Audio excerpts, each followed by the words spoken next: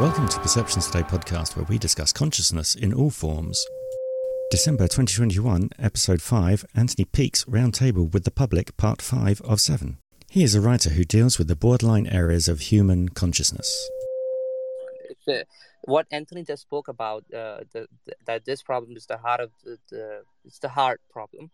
It's basically the biggest problem that the scientists are going through. So there's a scientist at the University of Oxford. His name is Professor Joule. So he's working on this problem. So I had a few sessions with him just around a month ago, and he explained to me the entire process of working on this. And he has a team of 15 people who are working on this. So let's hope they get a breakthrough. Wow. This is an instance of the conversation coming up in the roundtable discussion. Participants knew it was being recorded. Just like when I was talking about my hypnagogic experiences, where you have glimpses. I had a hypnagogic this morning. Last night. When I was just looking at a street. I just remembered it now, and it's sort of Victorian times. And people walking down the street in Victorian times. And it's just a glimpse of something. And I think it's just because our brains are tuned into the greater informational field that is out there. And again, a few years ago, I wrote a book with Professor Irvin Laszlo. And Laszlo and I argue that there is the information field, which we believe is what's called the 0 point field, which is the form of energy that exists at the 0 point, which effectively is at absolute zero, which is 273.17 degrees Celsius, I think. And there should be no energy there, but they discover that there is. And I believe that we can attune into that under certain circumstances. So, Gabe, that was a really fascinating observation. Thank you for that. I have to say before we go, sorry, Gabe, I thought sometimes I do this to you, sometimes you do it to me. We're all okay, I think, aren't we? Sorry. No, I just wanted to, my final thought on it is my longest phrase that I heard upon waking, and this is totally with my earplugs in my ear, was a phrase that was kind of deep. It said, "Know the hearts of the ones you love." And I'll end with that. Wow. That's really amazing. Wow. Yeah. I have to say, today is just so much information, and people are just giving me messages saying how great it is. Renegade has sent me a message to send to yourself, Anthony, which I've sent to you in a direct message saying just the content. He didn't really want to go back to work, which is he just wanted to stay and listen. One thing that I did find, on Tuesday we were talking, obviously, the KR Central film, which you did about the internal light, and Dostoevsky. And on Sunday night on BBC Radio 4 Extra, they've done an interpretation of Dostoevsky's The Double, but set it in the future. And it's an hour-long play, which they've done, which I thought was quite interesting to find. So if you go to either Saturday night or Sunday morning at midnight on the BBC Sound schedule, you'll find that it's called The Double. So I'm unfortunately going to butcher your name. I think it's... Can I just come in there? Sure. Just a very quick observation there. That again, coming back to earlier on, I was talking about Dostoevsky and his temporal lobe epilepsy. That is why Dostoevsky was preoccupied with doubles, because of he wrote The Double because his TLE was allowing him access to the daemon, and that's why he felt he needed to write the book, the novel, The Double. That's great. I'm going to hopefully get your name right. Is it Moza? Yeah, it's Moza. Can I find out where you are in the world? Because that'd be great. Yeah, I'm from Pakistan. Right. Sorry for butchering your name if I do. Sorry. Go ahead and introduce yourself, please. Okay, so I'm a 21-year-old studying psychology from University of Nottingham. So my country of residence is Pakistan, but right now I live in Nottingham and I'm studying there in University of Nottingham, studying psychology. So the thing that I want to talk about is that while I'm a student of psychology, so I've studied about the voices that people hear, and also the hypnosis that they go through, and all types of imaginations they go through their mind, and then they see those realities in reality in their own lives. So the basic thing behind this concept is that it all depends about the cognition of the person. So what you imagine, and you keep imagining that thing, And when you see that, because that thing goes on in your mind, when you see that somewhere, it becomes a reality. You see, just like Gabe spoke about, or I don't know if Anthony spoke about, you see an empty street and you see those things there. So it has to do with the cognition of a person. So I wanted to talk about my experience on this. So my experience on this is that when while I'm dreaming, I hear a lot of things in the dream. So when I wake up, I keep hearing those. Although I'm awake, I keep hearing the same voices. So it has to do with with the inside of a person, how they perceive things, how they see things overall. So these are my 2 cents on the overall voices and things that people hear as a psychology Yeah, I student. think it's very important, isn't it, that in terms of the psychology of perception and how perception works within the brain, and probably as a psychology student, Mozam, you've probably come across the work of Richard L. Gregory, who was and Gregory is one of my all-time intellectual heroes, and his book on vision is extraordinary because it makes you realize just how extraordinary the process of seeing is, and how it is that we can inwardly project an interpretation of external reality. And I'll give an example of this, is that we see, because photons, which are tiny points of energy, of electromagnetic energy, that can be a wave or a particle, but we're not going to go there for now, they hit the retina. And when they hit the retina, they're converted into an electrical signal, which is then transferred from the retina down the optic nerve, past the optic chiasma, and the image that's created, or the stimulated image that's created from the photons on the retina, is inverted and postage stamp sized. It is that image that is then converted into an electrical impulse, which is then reassembled in the darkest part of the brain, that is in the visual cortex, right at the back of the brain. And it's reassembled into a 3-dimensional, full-color image that surrounds us, that we see. And yet that image is not, there is no one-to-one relationship between that image and the external reality that we think we're seeing. For instance, you look at something, the only reason you see something because photons are bouncing off it, and the particular photons are of a particular frequency, which makes the color red, for argument's sake. But there is no red anywhere. Red doesn't exist anywhere. It's, as you know, Mazim, it's called a qualia. So that's right. That's absolutely correct. And so the biggest question is, isn't it, Mozam, is at the moment for psychologists, and has been at least since 1995, it's called the hard problem of science. The easy problem of science is explaining how the brain functions, how the neurochemicals work, how the neurotransmitters react, how the synapses work, how the communication between the neurons take place. We have a mechanistic model for that. What we don't have is even the first idea of how chemicals reacting in electrical fields create the concept of Mozam or Terry or Greybeard or Gabe, to give us this kind of inner life where we have hopes and dreams and memories. And David Chalmers, an Australian psychologist, philosopher, turned around and said, this is the hard problem of science. How does the sense of self get created within the brain? And this is one of the greatest mysteries of science.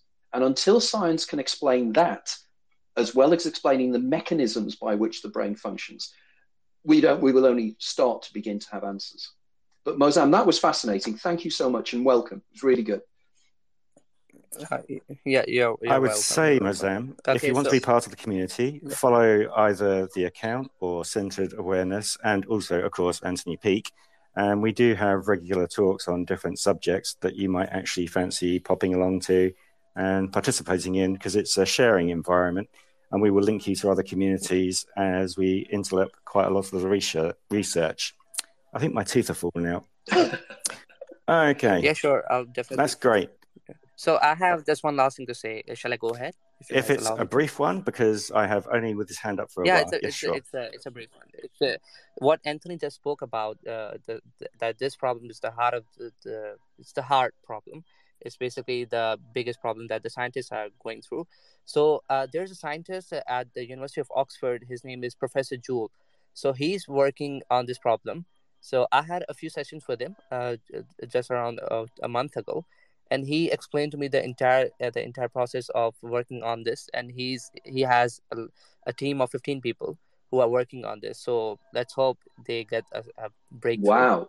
That is fantastic, Mozam. If you can probably message me about the details of that, I'd be really, really interested to know about that. That sounds a very exciting. That's great news, isn't it? Effectively, it's been taken seriously. Yeah, fantastic. Definitely. Thank you so much. Definitely keep us in the loop, because it's amazing how much the synchronicities are falling in. Because if Anthony hadn't decided to volunteer his time for this afternoon, none of us would have been connected to actually hear the information that you've just passed on to us. That's not an issue. You guys are welcome. And because I heard a lot of stories from you guys as well, like Anthony and Gabe, that inspires me. Thank you. That's very kind of you to say so. Oni, if you'd like to ask your question. Yes. My question is basically based on memory, in a way, in kind of. Years ago, like I happened to be busy, I think a stage of 10 or 12 years or somewhere there, and I was forgetting things, literally, even small things. And this year, probably started last year, I started to remember everything, in bits and pieces. What was the cause of it, basically, in the mental state? And then my second question, I think, is towards Mark. I will DM you the question. Mark spoke about something like astral bodies and kind of thing. I'm quite interested in that as well. Anyway, thank you. Okay, well, the first one, memory is a fascinating thing. And again, Moazam will probably back me up on this one, in that there's always been a great mystery that where is memory located in the brain? And in the 1960s, a guy called Carl Lashley did a series of experiments with rats whereby they taught rats to go through a maze. And then they extracted parts of the rat's brain. And they found that however much bits of the brain were taken out, the rat would still manage to get through the maze, which Lashley, towards the end of his life, because he was looking for something called the engram, the location of memory. And he came to the conclusion that memory was not located in any one part of the brain, but was located across the brain. And it was at parts of the brain reacting with each other. Now, we are aware that probably the amygdala probably may be involved in some way, which is close to the temporal lobes, in the sense that amygdala is very much the area of fear and of smell. So in which case, when you smell something, it seems to evoke memory straight away, doesn't it? You smell something and it takes you right back to memory without you taking the intervening steps of thinking, well, when did I last remember that? Now, one of Lashley's students was a guy called Carl Pribram. And Pribram was at the University of Georgetown. And Pribram came up with a fascinating idea that he said, no, memory is located all the way across the brain. And not only that, but it works holographically. And that there is a holographic principle going on here. And that this would explain something, again, that psychologists are aware of, which is a huge problem to psychologists. It's called the binding problem. It's the idea of how we have a feeling of a simultaneity, how it is that my sight and my hearing and everything else works at the same time to give me a feeling of being here and now at this point in time. Because it can't work that way, because different parts of the brain are processing different senses in different parts of the brain, which they then have to communicate with each other. But the speed of communication across the brain, I think, is something like 144 feet per second, something. It's not extraordinarily fast. but we have the feeling that everything is happening now. And there's a wonderful experiment that is worth checking out, and it's the slamming of a car door. And this is very intriguing, in that if, I think it's 60 feet away, if somebody slams a car door in front of you and it's less than 60 feet, you have a feeling that the door closing and the sound happen at the same second, split second, which is, if you think about it, is impossible, because sound travels through the air at 800 miles per second, 800 feet per second, whereas light travels 186,000 miles a second. So the light is hitting your eye far quicker than the sound waves arriving, but you have the feeling of simultaneity. And the belief is what happens is the brain buffers information, holds that information back until it has all the information. But more than 60 feet away, it doesn't bother. So you suddenly have see the door slam, and then a split second later, you hear the sound. And this is intriguing because it means if the brain can buffer information, it means it's recording it. And if it's recording it, it means it's recording everything. In which case, our memories, literally recordings of the things we have experienced in our past. If so, where are those recordings encoded? I would argue they're encoded holographically within the brain. And what are those recordings for? Well, I'd argue this explains the panoramic life review that people experience during near-death experiences. And again, in my cheating the ferryman hypothesis, we've already touched upon one element of the cheating the ferryman hypothesis, which is time dilation, subjective time dilation in dream states. The second point is how memories work and how memories can be evoked. Now, only one of the things you were saying about suddenly how these memories suddenly came back, I would argue the memories have never been lost. There was a guy called Wilder Penfield, who from the 1930s to the 1950s, he was an American neurosurgeon based in Canada, based in Montreal, I think. And Penfield did a series of experiments mapping the brain, and he used a tiny electrode. What they did was they had people who, if you take the top of the skull off and somebody has a local anesthetic, you can stimulate the surface of the brain and they don't feel pain. So you can, by putting an electrode onto the brain, you can map what bits of the brain do what, the surface of the brain. And this is what Penfield did. But when he started putting the electrode onto the temporal lobes, he was able to evoke three-dimensional memories of past life. Literally, the person was back in their own past, re-experiencing the past. And at the end of his life, he made a statement, and he said that as far as he was concerned, the human brain records every single event of your life. And those of you who were involved earlier on will know that I mentioned my Australian friend, Rebecca Sharrock. And Rebecca remembers every single event of her life. And that's because we all can. It's just that the circumstances are not right for us to do so. But under certain circumstances, those memories can be immediately evoked. It is a question of circumstances and how links can be made. But thank you, Oni. That was a fantastic question. Thank you. I have to say, Esoteric, when you're about to talk, there's two people that turned up. There's one listening who is a great friend of our community. Unfortunately, doesn't have a tablet stroke phone to get in, and her name is called Cosmic Librarian. She participates a lot with interaction within our actual tweet atmosphere. And if you ever get the opportunity, I'll pass her into your direct messaging box. She is someone that, when we get the opportunity to have an interview, whether it be on a Zoom call or something equivalent, there is so much information in her head and also experience, and just fantastic.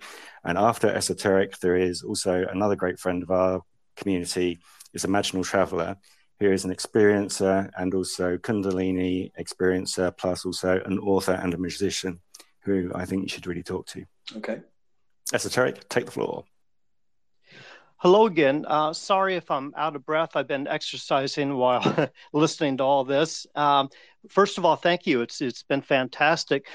You guys touched upon 1111 synchronicities and a lot of other fascinating topics. I wonder if anyone here has experienced the slider effect, the streetlight phenomenon effect. That used to plague me quite a bit.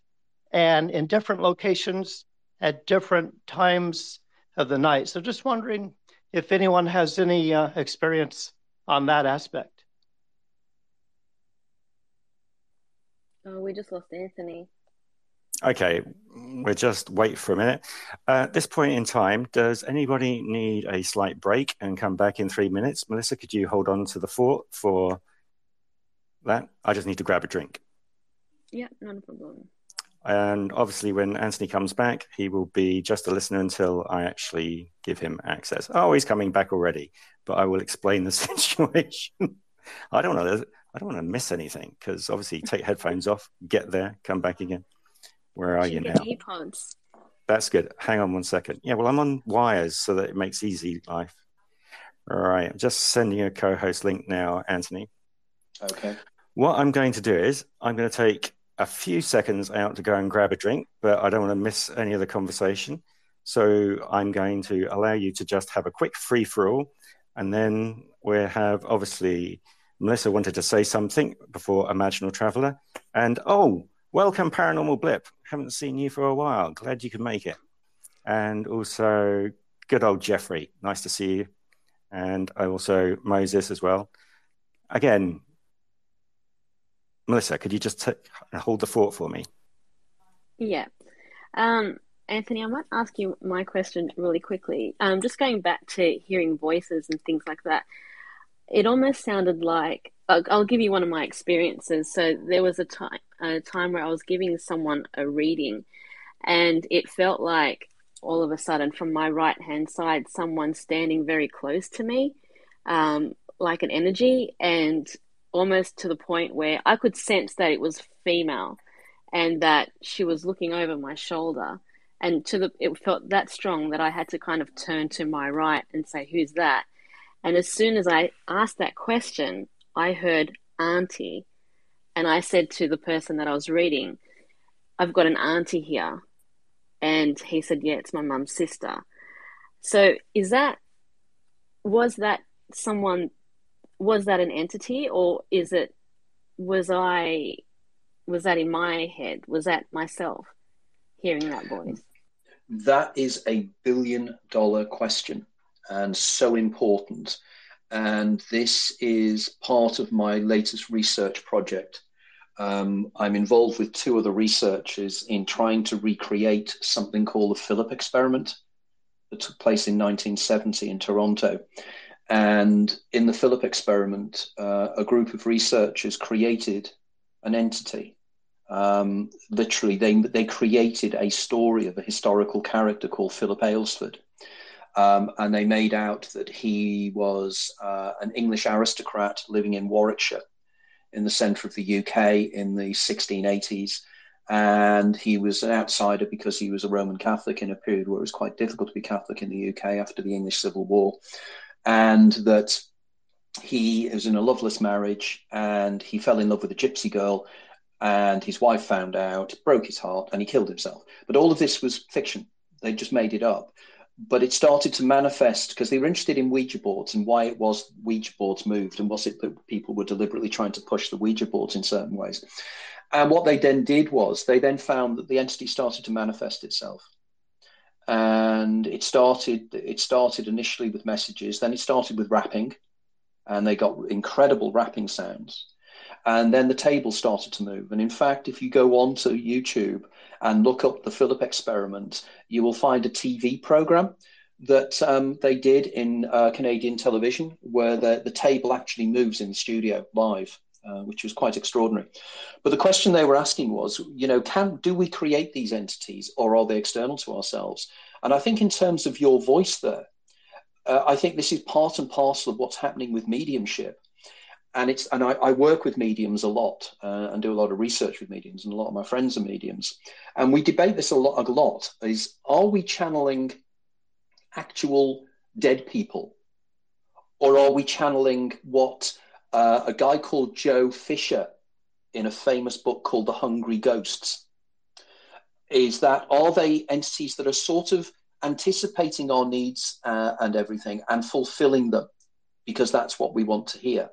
Like, could it be that in some way you are actually telepathic and you are picking up your subject's anticipations of what she wanted to hear.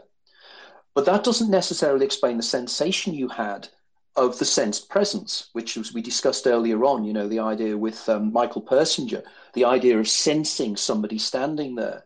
And again, I was intrigued when you said it was your right side, which of course is your non-dominant left hemisphere, which again is intriguing as to why there is a sense presence and everything else as well. And what is the role of these entities? Now, again, one of the people that I'm doing the research with in terms of the Philip experiment is a young Canadian researcher by the name of Samantha Lee Treasure.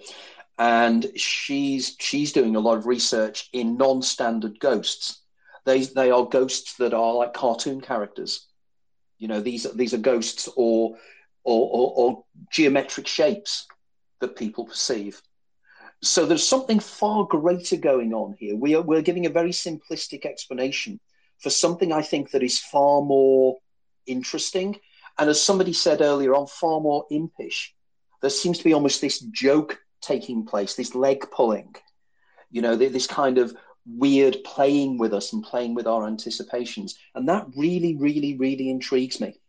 And I think that, and I argue this, and I say this to people whenever we get together like this, we're all drawn together for a reason, guys. This hasn't just happened by chance. This meeting together is because we collectively are going to create something extraordinary.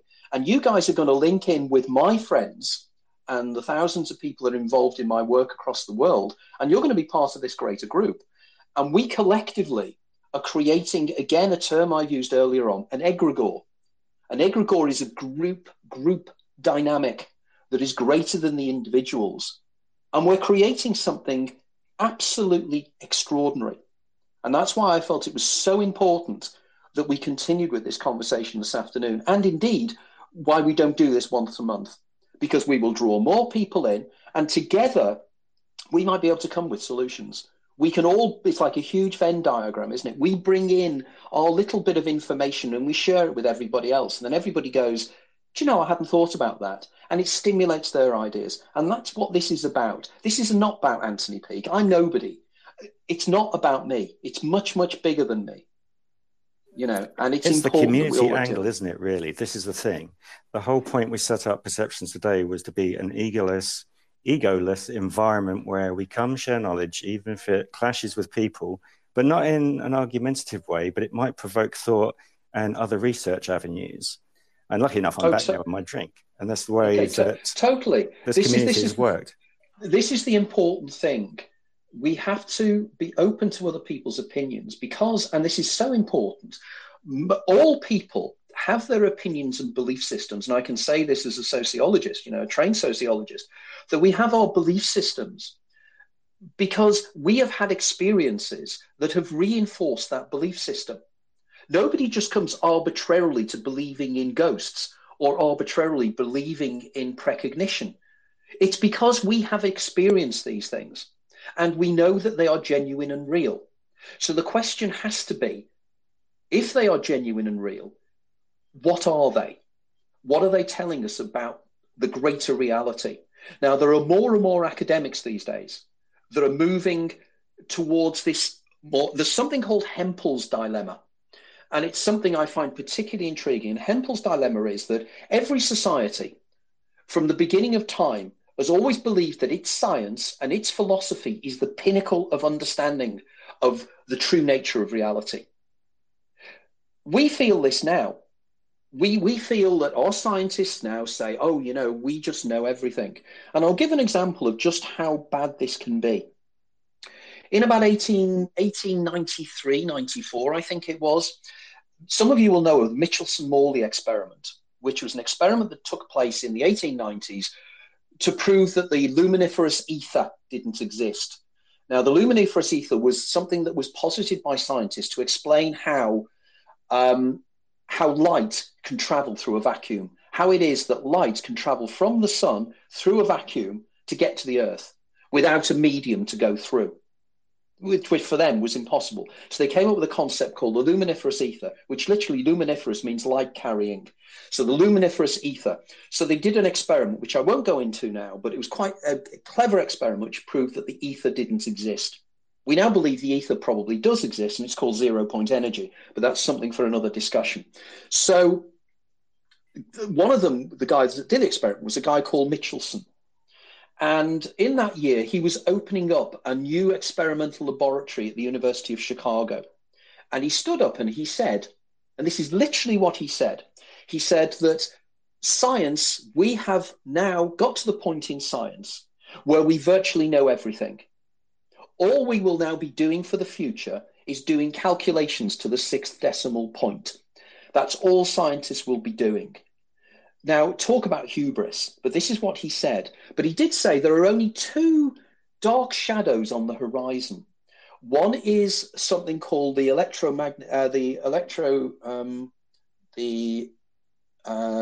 infrared. I think it was the infrared catastrophe, and it was to do with black bodies and black body radiation, which is quite a complex issue. But again, given time, I do explain it in my books, and I might explain it later. Can I just quickly pause you, because something very interesting has just come in, which will fit right into talking about ether. Cosmic Librarian, who is running off a Mac and unfortunately doesn't have the equipment to get in, she was actually talking about, hopefully we get the right words here, luminiferous ether last week. She was tweeting about. Have you heard of ether? Luminiferous ether. Yeah, yes. That's exactly what. Yeah, it's luminiferous ether. This was the thing that the Michelson-Morley experiment disproved, which is intriguing. So what he did was he stood up and he said about the 6th decimal point. He said there's only 2 things. One is the ultraviolet catastrophe to do with black body radiation. There's something called a photoelectric effect, which is if you shine light onto a surface, electrons get kicked out.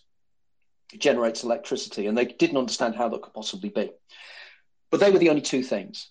Okay, now, what is really great about this story is that a few years before, there was a young German guy who was about 17 or 18, and he couldn't make up his mind whether he wanted to be a musician or a physicist. And he went to see his tutor, and his tutor said the same thing as Michelson said. He said, there's nothing really to discover in science. So if I were you, I'd become a musician. I'd become a pianist. You're going to earn more money. That young man was a guy called Max Planck, or Max Planck, if you want to pronounce it in German. And he was then subsequently employed at the turn of the last century, 1899, 1900, by the German government to try and make light bulbs more effective. And there were problems he was having with this work.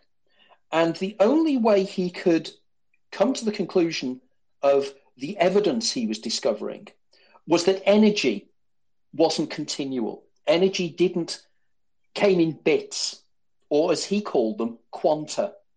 And he stood up in December of 1900 in Berlin and made a speech and said, and this is the intriguing thing of what I was saying before, he turned around and he said, I don't know why this is true, but I just instinctively feel it is. And he even came up with what's called Planck's constant, which was a mathematical structure that we've now found that happens everywhere in the universe, that he made up. It was a random act, as he said, an act of desperation. This is why I argue we're creating the science, we're creating the environment around us. That speech started the quantum revolution. Remember, it was called quanta because it means package. That started the quantum revolution, changed everything. Also managed to explain black body radiation. So one of the problems that Michelson talked about a few years before was explained. But it was explained by coming up with something so revolutionary and so different. And suddenly the whole of science as we understood it, we realized that there was so much of it that wasn't right. And then in 1905, in his great year, was Albert Einstein, who wrote 3 papers in 1905. And one of these papers explained the photoelectric effect. And he explained it by saying that light was made up of photons, which were tiny particles. Because up until then, they'd argued that light was a wave. But Einstein said light was a particle. But now we know that light is both a wave and a particle. It's a wave if it's not looked at, and it's a particle when it is measured or looked at. Now, this is extraordinary. And we are in the same position now when 94% of the universe is missing. It's made up of dark energy and dark matter, but we don't know what dark matter and dark energy is. We just know it's there. And we know it's there because the way in which galaxies rotate. There was a lady called Franklin who came up with the mathematics of looking, because they revolve in the wrong way. The speed doesn't work. And the only reason they can explain it is there's something called dark matter. And then they discover there's something called dark energy. So clearly, we don't know everything. We're far from it. Hempel's dilemma is quite correct. Our science still does not have the answers. And the things we've been talking about today, such as the hard problem of consciousness, these are the things that science has to address in order to understand. And I'll leave you with one final point on this. Did you know that the mathematics that is used to explain quantum physics doesn't work when it's used to explain cosmology? The two parts of reality, the very big and the very small, the maths does not work. They're working on completely different mathematical structures, and they haven't been able to bring those two together, and they still haven't. It's hubris. That's astounding. I have to say that we've rolled into this. I forgot one thing which I should have been advertising and promoting for tomorrow before we get to Imaginal Traveller, as she is just fantastic to talk to. Tomorrow on UK time, 19th of October at 7 p.m, we're holding a discussion of 6 ways mushrooms can save the world, which was a TED Talk presented on YouTube featuring Paul Stamets. So if you fancy coming along, obviously a schedule space will be publicized. And again, if you are new to our community, please follow us. Otherwise, you might, when we get bounced out, if the room collapses, hopefully it won't, we'll be able to tweet out again. You'll be able to follow us very quickly, which is great. Now, I think, Imaginal Traveller, you've got the opportunity to have the floor and introduce yourself and anything else you'd like to say. Sorry, I think Oni had a question. Yeah, I've been saying that Imaginal Traveller could have spoken. Oni's had 20 questions. I'm going to limit him in a minute. Oh, sorry. Sorry, Oni. Thank you, Paul. I really appreciate the opportunity. It's really, really wonderful to have you join us, Anthony.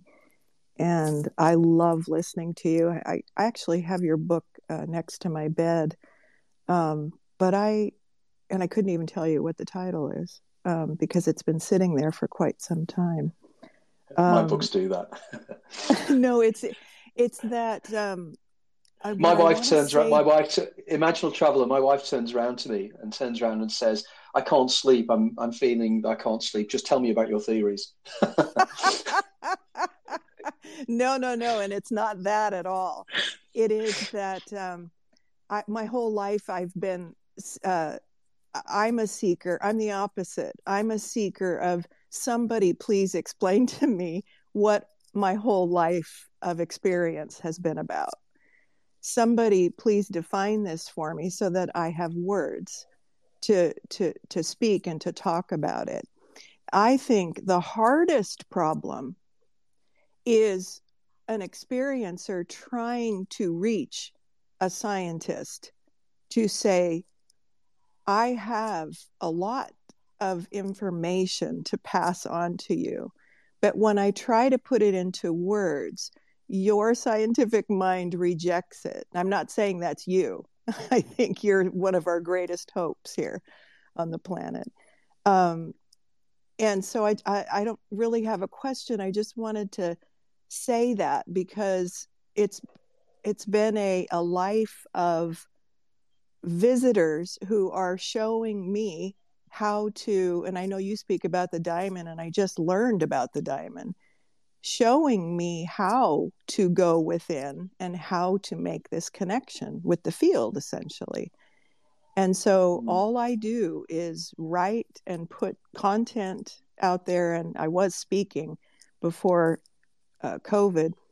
In fact, when I was still on Facebook, I messaged you when you posted something about, I'm going to be giving a talk and I'm going to talk about Plato's allegory of the cave. And I said, wow, what a coincidence. I'm going to give a talk too. And I found that to be such a great way to talk about these things. And the way I describe this inner presence that helps guide, this navigator within, is like a guide that helps us move out of that limited view inside the cave. So I guess that's just really what I wanted to say, and just feeling so much gratitude to be speaking with you now. You put those words together absolutely wonderfully. It was absolutely fascinating to listen to. I think the way you verbalized the frustrations, I think was very true. And this is something I hear so many times. And I think probably for me, the reality is that we're all here on this earth to understand about ourselves, I think. And sometimes, and I find this frustrating, there are certain groups of us and we all resonate with each other and we all feed off each other and everything else. But there's a vast majority of humanity out there really don't think the same way as we do. And I think it's because, and sometimes we waste our time trying to convince those whose minds are so closed and I think the danger is, sorry, you were going to say? Oh, I just wanted to say yes, and I did move on from that, and it was so freeing. It is, isn't it? When you give like up I have and you to think, convince. Yeah, that's right. Because I think it was something I said earlier, and it's a philosophy I've always followed, that even a person baying at the moon at the middle of the night has a reason for doing so. For them, they are acting rationally within their own worldview. Their responses are entirely rational. They may be irrational to other people, but they're reacting to the circumstances they find themselves in. And if you have extraordinary experiences, they color the way you see the world. To help our research and understanding, leave Perceptions Today's podcast reviews, subscribe to the podcast, along with the other social media accounts, and share. Come and join our live events. That way we can get together and have thoughtful discussions along with advancing our understanding of concepts as we go along.